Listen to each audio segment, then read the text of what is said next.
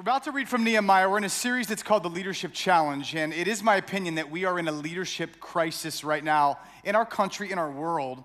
There are a multitude of voices. There is a famine of leadership. There's a difference between being a voice and being a leader, and while there are many, many voices, it is my opinion there are very, very few leaders. And I'm praying that some of you are going to rise up and take this mantle of leadership. So Nehemiah chapter 2, if you're ready, say, let's do it. Verse 1, in the month of Nisan, in the 20th year of King Artaxerxes, when wine was before him, I took up the wine, I gave it to the king, and I had not been sad in his presence. And the king said to me, why is your face sad, seeing you are not sick? This is nothing but sadness of heart. And then I was much afraid. I'm going to stop there. We'll read more, but let's pray. God, help in Jesus' name. Amen. Give someone a high five. Have a seat. If you're watching this somewhere besides Florida, I am preaching from Florida, and there is a certain art to driving in Florida. How many of you have ever been driving in Florida when the weather was nice and blue sunny skies when you left, and all of a sudden there was a torrential downpour of rain that came upon you on the highway? Anyone ever had that happen? I was driving recently, and the rain was so strong. It was cats and dogs and thick. It was like a soup, and so everyone had to go from like 75 or whatever they were driving, and they had to drive lower and slower and bring it down, dial it down to like 25, 30 miles an hour because you couldn't see even 30 feet in front of you is how it seemed, which is a dilemma when you're trying to get somewhere with timeliness and you want to get there, which depends on the speed, and you'd see people even pulling off to the side of the road, getting underneath overpasses, because when you cannot see clearly out of your windshield, you are slower, you are vulnerable, and you're in more danger.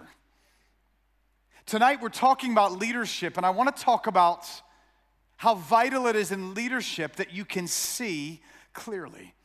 Because when you cannot see clearly, the pace of your leadership is going to slow down, you're going to become more vulnerable, and you're going to be in more danger than you would have been. There are few things in leadership more vital than clarity. Good leaders fight for clarity. Good leaders protect clarity. Good leaders reinforce clarity. I need you to understand really one thing tonight, and that one thing I want you to grasp is that a lot of leadership is not effective leadership because it is not clear leadership. Leaders must be clear. Leaders must be clear. We began this series last week in the book of Nehemiah. Of course, Nehemiah is a Jewish man living in another empire ruled by King Artaxerxes. He lived 700 miles away from his homeland, and specifically the city of Jerusalem, and word got brought to him that Jerusalem lied in ruins, which broke his heart. We began last week by saying that leadership begins with a burden, with what is it that breaks your heart? What is it that God burdens you with? And we found that Nehemiah, his heart burdened, he prayed, and the last verse of chapter 1 was this. It says, O Lord, let your ear be attentive to the prayer of your servant and to the prayer of your servants who delight to fear your name, and give success to your servant today. Everyone say today. Give success to your servant today, and grant me mercy in the sight of this man, which was the king. In other words, he was standing before King Artaxerxes, and he said, Lord, give me success today. Now, I was the cupbearer to the king. Give me success today. Now, the reason I'm reading you that verse is because the next verse is chapter 2, verse 1, where it says, in the month of Nisan, the 20th year, when King Artaxerxes had wine before him, I need you to understand that he prayed, God, give me success today, and yet God does not begin to answer the prayer until 4 months later. Is anybody encouraged by the fact that sometimes great men of God in the Bible prayed today and nothing happened today? Does that encourage anybody else? How many of you have ever prayed a prayer, Lord, do it now. Move today. Move now. Any of you ever prayed a prayer that didn't come true when you asked it to come true? Here's my question. Why did God not do it today? And I think what we're about to find is that although Nehemiah had a broken heart, I don't think he was yet clear about the problem. And I don't think he was yet clear about the solution. And I don't think he was yet clear about a plan. And I'm going to say it, and I already said it, but I'm going to say it again, that Much leadership is not effective leadership because it is not clear leadership. Leaders must be clear. Leaders need to look through the windshield. It doesn't matter if everyone in the back seat can't always see where you're going, but if you're driving and you got your kids, the driver better know where we're going. Leaders must be clear. Microchurch leaders must be clear. To which you might be saying, well, I'm not a leader. I just need you to know that we do need you to lead. There is a crisis of leadership in our culture, and more than ever, we need leaders. And I'm just praying that a lot of you that are listening, a lot of you that are watching this video right now, that you are going to embrace the call to leadership. If you're a mom, you're a leader. If you're in a fraternity, you're probably a leader. If you're on a team, you're a leader. If you're going to start a business, you're a leader. If you're an entrepreneur, a manager, a doctor, a teacher, whatever, you are a leader. And leaders must be clear. So let's break this down. First point tonight, if we're going to be great leaders, we're going to have to get clear about the problem. Get clear. It is my opinion that Nehemiah asks for something on one day. It gets answered 4 months later because it's not yet clear. And it's going to have to become clear. In chapter 2, verse 2, it says, and the king said to me, wait, why is your face sad? And seeing that you're not sick, this is nothing but sadness of heart. Then I was very much afraid. Now let's just get real clear. There's a reason that Nehemiah is afraid. It's because he's the cupbearer. The cupbearer does not have a lot of jobs. One of his only jobs is you better be in a good mood all the time because the king's not paying you to be a Debbie Downer. In fact, cupbearers back in the day would get their heads chopped off for less than this.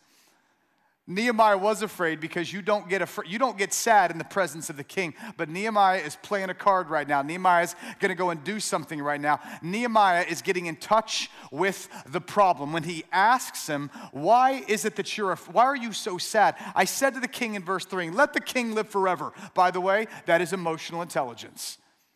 Let the first words out of your mouth be something encouraging. King, you the man.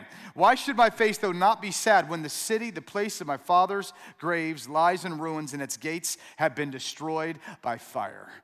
In other words, Nehemiah is being clear about the problem. Step one, leaders must be clear about the problem. What is the problem that your leadership is going to address? What is the problem that your new ministry is going to address? What is the problem that your startup company is going to address? It is my opinion that every business needs to be addressing a certain problem. I'll be honest with you, every time I preach a sermon, if I was training anyone here to become a preacher, here's what I would tell you. Great sermons begin with a why. Every sermon should be addressing a problem. Every sermon should be solving a problem. You are not ready to preach until you can identify the problem. Tonight, the problem I'm addressing in this sermon is a lot of leadership lacks clarity. Leaders must be clear. So what's the problem that this sermon's addressing? Lack of clarity. Every time someone's in a meeting, when I talk to bosses and they say, yeah, we're having a big powwow tomorrow with all the people in our job, I would say this: every meeting should probably have some problem that this is. I think employees can ask their employer, wait, what problem is this meeting addressing? When there's a major decision being made, I think there should be a very good question is, what problem is this decision addressing? If you're about to launch a new venture, I think a great question is, what problem are you addressing? There's an organization called Weight Watchers. Anyone know what problem Weight Watchers addresses? Back from the days of Madagascar, I like them big, I like them chunky. Weight Watchers addresses being overweight. Dave Ramsey has a financial organization. Dave Ramsey's organization addresses what's the problem Dave Ramsey addresses? Anyone know? Debt is dumb. That would be his why. His problem is that debt is dumb. Avoid debt. Don't get into debt. Don't go take out student loans to buy more Starbucks when you could have found a way. Debt is dumb is what he would say. You got to get clear about the problem. Martin Luther King Jr. became who we know of as Martin Luther King Jr. because he was clear about a problem. What problem did he address? I'll tell you. Because when you read his stuff, it wasn't just oppression. It wasn't just inequities. It was the inequalities that his people were enduring mixed with the way that people were addressing this was something other than what he learned from Jesus and the Sermon on the Mount and Gandhi when he embraced nonviolence. So Martin Luther King was bothered, but the problem he saw was oppression that was addressed with anti-kingdom approaches, which is why he was severely influenced by Jesus Christ, the Sermon on the Mount, the nonviolent way of the kingdom of God, evidenced by people like Gandhi and others, to where his why was, we must address oppression in nonviolent, peaceful ways. That was his why. Murray Brown is one of our elders. He always sits right back here on Sunday mornings. Murray Brown has been going into the juvenile detention center in Gainesville, Florida for the last 25 years of his life because he is bothered by juvenile delinquents that get put into the juvie, and the chances are they're going to end up in prison. And people have written them off, and people don't believe in them, and people have no use for them, and a lot of their parents have given up on them, and their culture's given up on them, and their teachers have given up on them, and Murray Brown thinks every single boy needs someone that's going to believe in them. 25 straight years he's been going into the juvenile detention center, and they go in there and they love on the boys, they counsel with the boys, they talk to the boys, they pray with the boys, they lead the boys to Jesus, they get the boys filled with the Holy Spirit in the juvenile detention center. For 25 straight years, they make connections with them that when they get out of the juvie, they connect to the BOLD program and these other programs where they're going to be resourced with things outside that give them a chance to make it and thrive, because Murray has a path. The problem he addresses is a culture that gives up on people, and he says, I'm sorry, my God doesn't give up on people. What problem is your microchurch, your decision, your meeting, your sermon, your Bible study? If you're a microchurch leader, say, tonight we're going to discuss James chapter 3. Well, what problem are you addressing? The problem that we're done with James chapter 2. That's not a good enough problem. There's got to be wait, why does James chapter 3 mean? Today we're reading from Song of Solomon. Okay, great. That's a romantic book. Why are you doing that, number one, if you had a bunch of college students? Like, Song of Solomon, please don't read that book until you're on your wedding night. On your wedding night, very motivating. Before that, very tempting. You're like, that's in the Bible? It is. I hope I didn't just make someone stumble. Why? Lord, why do I do such things? You've got to get clear about godly leadership begins with a clear, but number one, get clear about the problem. Number two, get clear about the solution. I want you to notice that Nehemiah doesn't get a prayer answered for 4 more months, because I would submit to you, it's not just that he wasn't ready. It's not just that God was saying, wait. It's that Nehemiah wasn't yet clear. There are a lot of people that have really good ideas, but they're not yet clear. There's a lot of people with a lot of passion, and someone says, what's the problem you're addressing? And you're like, man, I'm just sad about what's going on with kids in the inner city. Okay, well, so what's the problem? Man, what's the problem you're addressing? Is it racism? Is it fatherlessness? Is it the public school? Like, what is the problem? Because when you don't know the problem, you probably won't know the solution, and we're going to have a lot more fuzziness and a lot more crashes on this culture called North America as people drive down the street like, man, I don't know what happened. I just kept going 75, and it's like, wait, but the rain is torrential. You got to go get clear. And right now we've got a generation of people who are trying to say, we want to go change the world, but we never get clear, and we wonder what happened. Number one, get clear about the problem. Number two, get clear about the solution. He says to the king, or the king says to him in verse 4, the king said, well, what are you requesting? So I prayed to the God of heaven, verse 5, and I said to the king that's on earth. By the way, I love that thought progression. I prayed to the God of heaven while I prayed to the king of heaven while I spoke to the king on earth. You know, a lot of us need to do a little more praying while we're talking to people. Like someone's like, yo, girl, you want to go out? That's what I had to pray to the bridegroom in heaven before I talked to a potential bridegroom on earth. Lord, should I even be talking to this guy? I pray when your boss comes up, says, well, what do you request? When a leader comes up, well, what do you request? When Dr. Fox at UF says, well, what do you request? When he comes, the king said to me, what are you requesting? And so I said to the king, if it pleases the king, and if your servant has found favor in your sight, send me to Judah, to the city of my fathers, that I may rebuild it. Now, I want to get clear here, because What he's describing is a vision. In fact, it's not just a general vision. Man, Jerusalem's messed up, jacked up, it's bad, something needs to happen. So what's your vision? Something needs to happen. Okay, that's not clear. Someone needs to do something. That is not clear. This stuff is bad. That is not clear. Someone needs to rise up. That is not clear. I'm trying to raise awareness on my social media platform. That is not clear.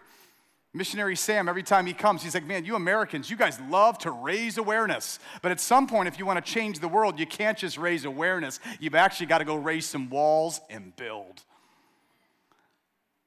Listen, man, I'm down with raising awareness for sure. Like, we absolutely need to be raising awareness, but at some point, you've got to get clear about the vision. He shows up before the king, and the king says, what are you requesting? This is his Shark Tank moment. You got 2 minutes, buddy. Yo, what's up, Nehemiah? You got 2 minutes before a king. You got 3 billionaires in front of you right now saying, what are you requesting? What are you going to bring? Now, when you got your 2 minutes, let me tell you what doesn't work. Man, I don't know.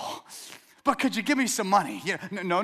What is the vision? Make it clear. Habakkuk says, write the vision, make it plain so other people can run with it. You are not ready to change the world until you are clear about the problem, and you are not ready to change the world until you are clear about a solution. Because at some point we got to take this and say, I am going to build the wall. I am going to build something. My wife, she really likes this show with Chip and Joanna Gaines. I've never watched the show. It's called Fixer Upper. Has anyone seen the show? Oh, wow. Okay. I'm not really into it much, but my wife really is, and here's how the show goes. There's some family, some couple wants a house, and so they go and they look for this, some kind of a house that has some kind of potential. And so they will go, and when they look, they never go to a house like, oh my gosh, that's my dream house. I think it always goes, that's totally not my dream house. But if Joanna Gaines gets her hands on this house, something that was not your dream house is going to become your dream house because Joanna Gaines massaged it and did this and did that. And they go in there, and they begin by demolition. They'll go in there, and they're like redoing the kitchen. Like, oh my gosh, it's too boxed in. Take this wall out. Take that soffit out. Get that junk out. Get those nasty lights out. Get that ceiling fan out. Let's put in can lighting and backsplash and all these things that I didn't know what a backsplash was until like 6 months ago. All right? And they go and they do, and I got and so it's what they do is they go and they begin by the demolition. There's this demolition and they take it. Have any of you ever done demolition? Anyone ever done that? Is it fun? It is seriously fun to get a sledgehammer. You get this, it looks like a big old, it's kind of like one of those things at the county fair where you're kind of doing that. You get this sledgehammer, it's like, would you like to take out this wall? It's like, I want to take out this wall. And so you get there, you get that sledgehammer, and you just begin, you're like, pa, ha, pa, and it is fun. We need to acknowledge, it is fun to demolish. Now here's the thing. Fixer Upper doesn't go and make all these millions of dollars that it's made if the show ended with demolition. Now, I want to get super clear. We have got to demolish things. Follow me with where I'm going right now because we are in the age of demolition and deconstruction. And last week, I sort of referenced this, and I want to get super clear on something. I am not against deconstruction. Repentance that Jesus Christ said, if you want to enter the kingdom of heaven, you've got to repent. Repentance is a form of deconstruction. You don't even get into the kingdom without deconstruction. So we need not push off on deconstruction. But don't miss this. When they asked Peter, what do we need to do to be right with God? He said, repent and be baptized. What happens when someone gets baptized? They go into that water and they go down where their old self is demolished, and then they come up as a fixer-upper. That God takes a shell of a person and he says, you know what? I love you and I care for you and I've given myself for you. But there's things in that kitchen of yours that are not right. And there's parts of your heart that are not right. And there's things with you that are not right. And the parts of you that are not right, they are going to die, which is, you're going to go. When you repent and get baptized, what happens is the old you is getting demolished and deconstructed, and then you come up with a resurrection life, which is a reconstruction. What makes Fixer Upper so amazing is that you get, about halfway through the show, I think you're watching, you're like, oh my gosh, how's this ever gonna turn out? But what happens is by the end of the show, in the last 5 minutes, voila, they show the thing, and all of a sudden the woman and the husband are like, oh my gosh, Joanna, you're amazing, right? And they have this whole thing. And now, what makes Fixer Upper is that it doesn't leave you with demolition. It actually brings you to a renovation. What makes Nehemiah is that he's not just he's not just clear about the problem, he actually brings a solution. And folks, this is the struggle that we're having right now in our culture. And I want to make sure you all understand this, especially any of us that are younger here. I need you to understand you can actually make quite a living building a YouTube channel. And I need you to see this. You don't need to be clear about any solutions to build a YouTube channel, because you can get a tribe to yell, scream, argue, and bemoan the world with you. You can build a platform. In fact, you can write books and even make loads of money with nothing but pointing out the problems. It requires no leadership to do so. But if you want, again, and I'm not against that. I want to get real clear. I am not against the demolition. There is no fixer-upper without demolition. What I'm against is a continuation of wondering, why is our culture not changing more when what we've got is a fixer-upper culture that we stop the show halfway through? And we've got people going and demolishing and taking sledgehammers, but I'm not seeing very many Joanna Gaines rising up with some blueprints to say, not only do we need to demolish this stuff over here, but this is my plan. And this requires work. So what I have right here is, anyone know what this is? No, it's not bourbon, okay? It's, someone's like, yes, I'm in the right church. Okay, no. 100%, this is one of my favorite things in life. 100% maple syrup. Anybody know where this comes from? Where does it come from? It comes from a tree. Guess what kind of a tree this comes from? Not a palm tree, comes from a maple tree, all right?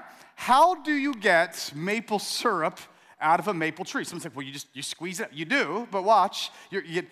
Zach, who plays on the worship team, he's like, oh my gosh, this morning, he's like, I wish I would have known. I worked up north, and he sent me all these videos of them. So what you do is they will take the maple sap out of the maple tree. They'll come and they'll put it in one of these cans like this. They're going to have the maple sap, and they're going to squeeze that sap in here. And this is an arduous process. They're going to take the sap, and they boil it, and they boil it, and they boil it, and when you boil the sap, what you're going to get out of it eventually is the maple syrup. Now, the issue is, it doesn't start off being like this. It starts off being something else. And so when you boil it, a lot of times you'll start to boil it, and what someone told me recently was that it takes about 40 pounds of sap to get boiled down to get about 10 pounds of syrup. Now, I don't know if anyone else likes this stuff, but to me, listen, this sound right here. When I take this sap, there is nothing like a hot pancake with melted butter and 100%, I don't mean like Winn-Dixie 199 high fructose corn syrup, whatever that stuff is. I'm talking when this is mixed with salted butter melting on a pancake.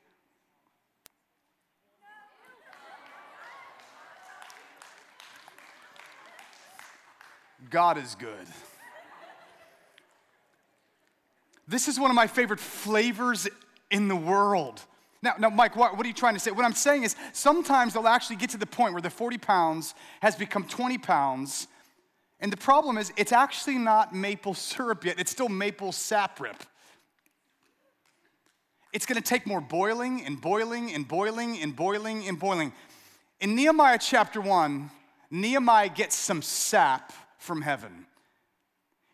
But it's going to be months later before he's ready, because he's going to have to take that sap and boil it and boil it and boil it and boil it and boil it. Right now, my concern for us is that in a world that says, raise your voice, raise awareness, raise your social media influence, raise your whatever, all I'm trying to say is this: I am hearing multitudes of people shouting and screaming the problems, and I agree, and shouting and calling for demolition, and I agree, but at some point, is there any Joanna Gaines that's going to rise up and say, and here are the blueprints, this is how change can be made?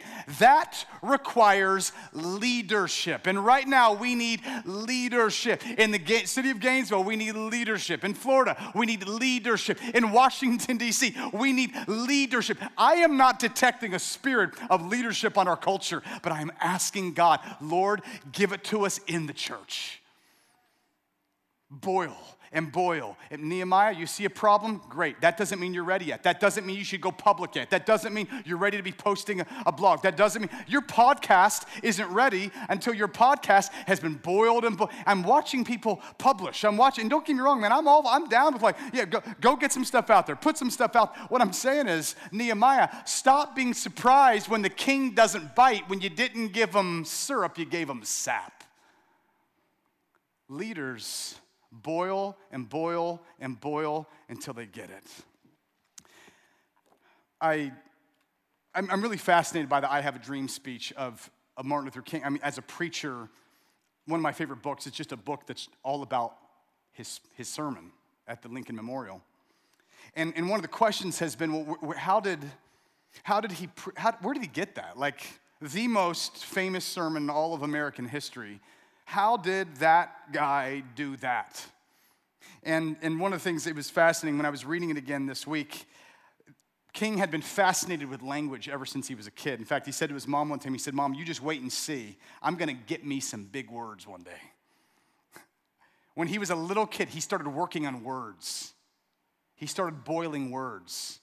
He started boiling and boiling and boiling. In his graduate school notebooks, he would conduct experiments with word crafting. He would write things like, we are experiencing cold and whistling winds of despair in a world packed with turbulence. He would try out words and scratch things out. At one point he said, while Russia is poisoning the physical atmosphere with megaton bombs, America is still poisoning the moral atmosphere with racial discrimination. And he would come up with these lines and parallelism, and he would work it, he would work it, he would work it, he would boil it, he would boil. I think sometimes people are like, man, he just got up and kind of winged it. No, apparently and that's what we find in this book, is the I Have a Dream speech wasn't written the night before. It wasn't written the month before. He'd been writing this speech for decades.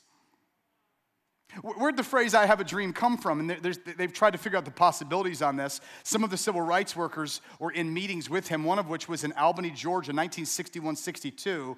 And there were stories that explain where it could have come from. One of them said there was a lady named Prathia Hall. She was a young civil rights worker who said several times in a prayer service, Lord, I have a dream that. Lord, I have a dream. And she was in a prayer service on September 14th, 1962 at the remains of the Mount Olive Baptist Church in Sasser, Georgia, after it had been burned to the ground by segregationists. She prayed, Lord, I have a dream. There was another woman that prayed. There was a college-age young lady that prayed with the phrase, Lord, I have a dream, during a mass meeting in a small crowded church in Albany, Georgia. I find it fascinating, and I find it very thrilling, to be honest with you, to me, that perhaps even the phrase that we most remember, I have a dream, maybe it didn't even just come from him. It actually was birthed in prayer. What a thought. The things that are birthed in prayer end in glory. I find it wild to me that when Dr. King was pulling the stuff that he boiled it and boiled it and boiled it and boiled it. He worked it and worked it and worked it and worked it until it became, on the Lincoln Memorial, the most memorable lines in American history, where people know those lines better than they know the words of the Bible, better than they know the words of the Constitution, better than they know the words of just about anything else. What was that? This was clear leader. The problem is inequality. The problem is lack of reconciliation. The problem is division. I've got a dream that one day my kids and their kids are going to come together and they're going to get together and be one. See, if you're a leader, you got to get clear about the problem, number one. You got to get clear about the solution. There's got to be a solution that's coming. You're in the Shark Tank, you're before the king, and when he brings it to you, what are you going to say? We had a man came to our church several years ago, and I saw him after a service. He was just off to the side, and there was tears coming down his cheek, and I went up to introduce myself. Hey, I'm Pastor Mike, and just looked at me. He said, I've waited 25 years for this. I said, what? He said, the reason I left the church 25 years ago is there's this claim that there's a God, that through Jesus, there's reconciliation between God and man. You've got an infinite God and finite people, and there's this great divide, and that God can, Christ reconciles sinners to God. He's like, come on, man. You got white people, black people, Spanish people, Asian people. We can't even get finite people that are this far apart. Can't even get, the gospel doesn't seem to work for them. The most segregated time of the week is still Sunday mornings. It's still Sundays. Churches can't unite, and the ethnicities can't come together. And I said, you know what? I'm just so tired of a gospel that claims reconciliation that doesn't happen. I haven't been to church in 25 years. And he said, but I came today because I heard there were different races that come together in this church. And I looked over there, and he's just pointing, and there's a circle of men gathered together. There's like a white guy, there's a black guy, there's a Hispanic guy. They're just like pounding it. They're just kind of there, and they were in a micro church together. And then you saw some people over here, and you saw these different races. And he said, what is this? I said, well, man, it's part of our vision. Our vision is we want to have, the goal is not diversity. The goal is reconciliation. But if you get reconciliation, you'll end up with diversity. We feel like God's church is supposed to be like a zebra. You don't know if it's a white horse with black stripes or a black horse with white stripes. Man, what is it? Well, that's a zebra. You're not sure if the diversity of ages or ethnicities or nationalities. We feel like the gospel of Jesus does what nothing else can do. He says, I've waited my whole life to be a part of something like that. Friends, do you understand that the world that we're living in is tired of looking at the church, and God knows the evangelical, fundamental, Pentecostal, charismatic, progressive, you put whatever label on the church that you want to put, has been such a poor example when the world says, you guys claim that the blood of Jesus reconciles sinners to God when it can't even reconcile Hispanics to Asians? Do you see the cognitive dissonance in that argument? Do you see, hey, we're telling you, God can do the impossible. God can do the impossible, and he can't even get, and right now, and we see that even in our culture now, and we have this, with the vision that Nehemiah says, Nehemiah says, King, I have a dream. See, the vision, when it's clear enough, it's so compelling that Martin Luther King gets on television, and the President of the United States is watching him, and he's like, dang, I believe in what that guy's saying. Friends, you've got the right vision. When you've got a vision that your name is Nehemiah and you're a Jew and you're making a pitch in the Shark Tank to King Artaxerxes, who has no vested interest in the Jews, who has no vested interest in Jerusalem, who has no reason to go do that for his own reasons, and yet somehow he's casting a vision so clear and so compelling that the king looks at his wife, and by the way, it's interesting to me, it says that the king, he was sitting there with his wife. It's kind of an interesting thing to me in verse 6, and the king said to me, the queen was sitting beside him, let you know, the brother's smart. Nehemiah's got some emotional intelligence. Apparently he's waited 4 months for some reason, and one of the reasons might have been, we got the detail here, apparently the king was in a better mood when his woman was with him. Some of us, we blow our chances because we ask at the wrong time. We may have great intellectual abilities and very low emotional intelligence. Sometimes you need an emotional intelligence that can go with your IQ. And he goes and he makes the ask, and this guy who's got nothing in it for himself, he still finds it. It's so clear and so compelling that the king says, yeah, here's my question. Are you clear about the problem? Question 2, are you clear about the solution? Is your solution so clear that other people that don't even get whatever you're talking about, they're like, man, I get it, man. Is it so compelling that even people of other genders, even people of other persuasions, even people of other theological backgrounds, even people of other ethnicities, would they say, yeah? Because what I'm watching right now is a lot of would-be Nehemiahs offering people sap. They're never buying their sap, and they're like, well, you know how people are. They just will never change. But is the problem actually, Nehemiah, that you got to do your homework. You got to go boil some sap because maybe people aren't willing to buy your sap, but if you'll do your work like Martin Luther King, if you'll do your work like Nehemiah, maybe they'll actually go buy your syrup. We need leaders right now, man. There are problems to it. There are problems, but we got a God who gives people vision. And the scripture says, without a vision, the people perish. Get clear about the problem, get clear about the solution, and number 3, get clear about the plan. When the king said, well, what's the plan here? The king said to me, how long will you be gone? So it pleased the king to send me when I had given him a time. Everyone say time. I want you to notice it's time sensitive. And I said to the king, if it pleases the king, let letters be given to the governors in the province beyond the river, that they may let me pass by until I come to Judah. Let a letter for Asaph, the keeper of the king's forest, that he may give me timber to make beams for the gates and the fortress of the temple and for the wall of the city, for the house that I will occupy. And the king granted me what I asked because the good hand of my God was upon me. In other words, he didn't just give him a clear problem, the walls are messed up. He didn't just give him a clear solution, let me go rebuild the walls and fortify the city. He actually gave him a plan. When the king said, what are you requesting? He didn't say, I don't know. I just came to speak truth to power. Listen, man, speak truth. I was on the phone with the chief of police this week. I'm on a committee with other pastors where, like we're trying to address policing in our city. I take this very serious, but here's the catch. When you stand before the king, everyone talking so much about let's go speak truth to power, when you come to the power, come with a plan.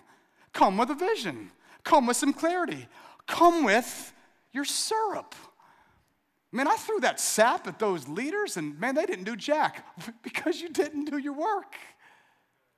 Take your sap and turn it into syrup, and you just might go change the world. You just might go build your walls. We just might be able to address oppression. We just might be able to address homelessness, fatherlessness, marriage problem. If only we could get to the syrup. But don't be surprised when people don't want to smear sap on their pancakes. They're waiting for some leaders that give them syrup. I'm not trying to be rudimentary and elementary here. I'm trying to tell you, if you will bring your problem to God and boil it, and then you will bring your vision to God and boil it, and then you will come and bring your plan and boil it. What does Weight Watchers address? Weight. What does Dave Ramsey address? Debt. Okay, so what's the vision for Weight Watchers? The vision is, girl, you're about to go to that wedding. You give us 90 days. You're going to like what you see when you look in the mirror. And you're like, ooh. But watch, Weight Watchers has a plan. They say, you sign up with us, you're going to go in the right direction. What's their plan? It goes like this. We're going to give you a list of these things that you can eat and that you cannot eat. Before you go and eat, you've got an app that tells you how many points each food has. The pizza, you see some deep dish pizza. They're like, you can have 1/4 of a slice because it's 97 points. But good news, you can eat 400 carrots. That's only 2 points, And so they've got that. But then here's the big one. We're going to have a weekly meeting. And the plan is you're going to show up at this weekly meeting. And guess what you're going to stand on at the weekly meeting? A scale. And everyone else is going to get around you. There's accountability. And then you're going to get there and you're going to look down. And everyone else is going to look down. And when Billy Bob, he's looking down and they're like, Billy Bob, you lost 1/2 pound. Woo! 97 to go. And there's this.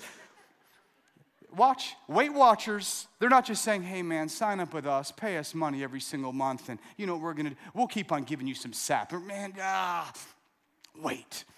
At some point, you got to do something other than just watching and reading social media about the weight problems. Weight Watchers says, let us get our hands on you, and we got a plan.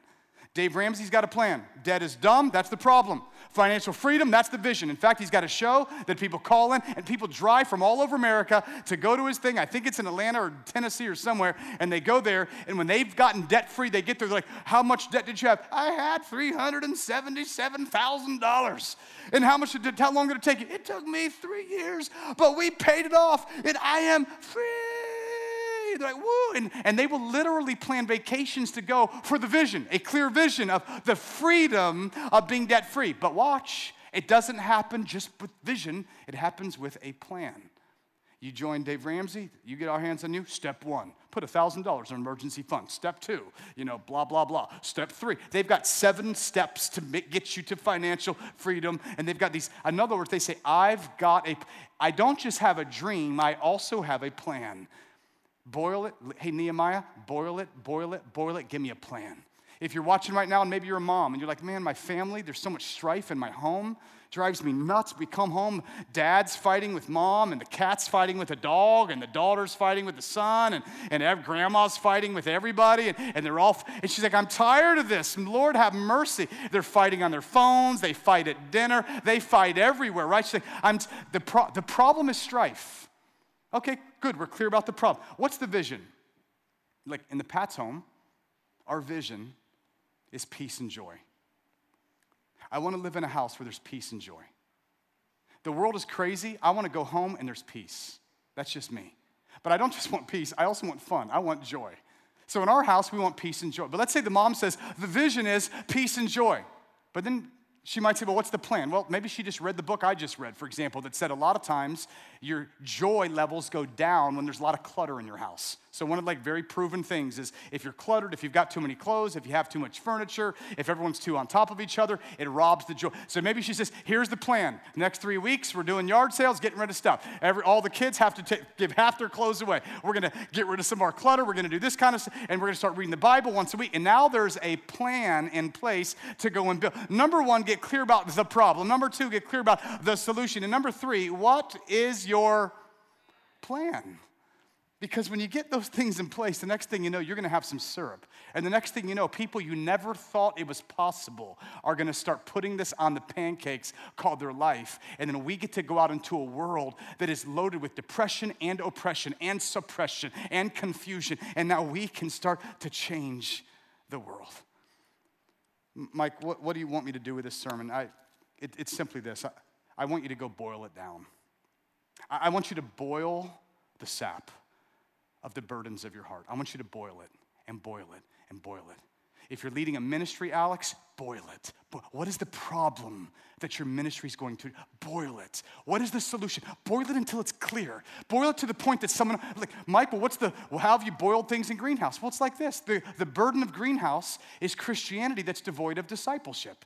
The vision for Greenhouse is that we would have a church full of disciples of Jesus, passionate followers of Jesus, not just people that come and sit on pews, but disciples of Jesus. And then we have a plan that's in place. What is the boiling that you need to do? Maybe you need to take that QR code that's on those cards that we gave you, and we would love to help you with this. It's on their screen, I believe. If you're watching this on video later, you can click on that QR code. We will help you with your burden. We will help you with all of these, but I want you to go into boil it. But let me end it like this. Nehemiah was a great leader, but at the end of the day, if you read the end of the book of Nehemiah, you're going to find that the walls do get built up, but the downside of this world is that the walls always eventually come down again. Because if the walls that you're addressing are on the outside is never going to be enough. Several years ago, I met the greatest leader I've ever known by far. He changed my life when I saw the problem, and he showed me the solution, and he gave a plan.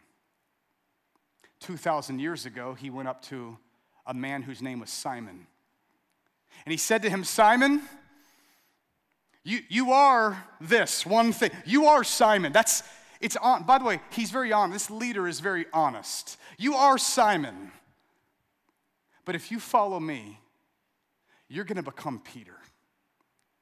Because the greatest Joanna Gaines there ever was Jesus Christ, who would look at shells of a life, and he could see things in them that no one else saw.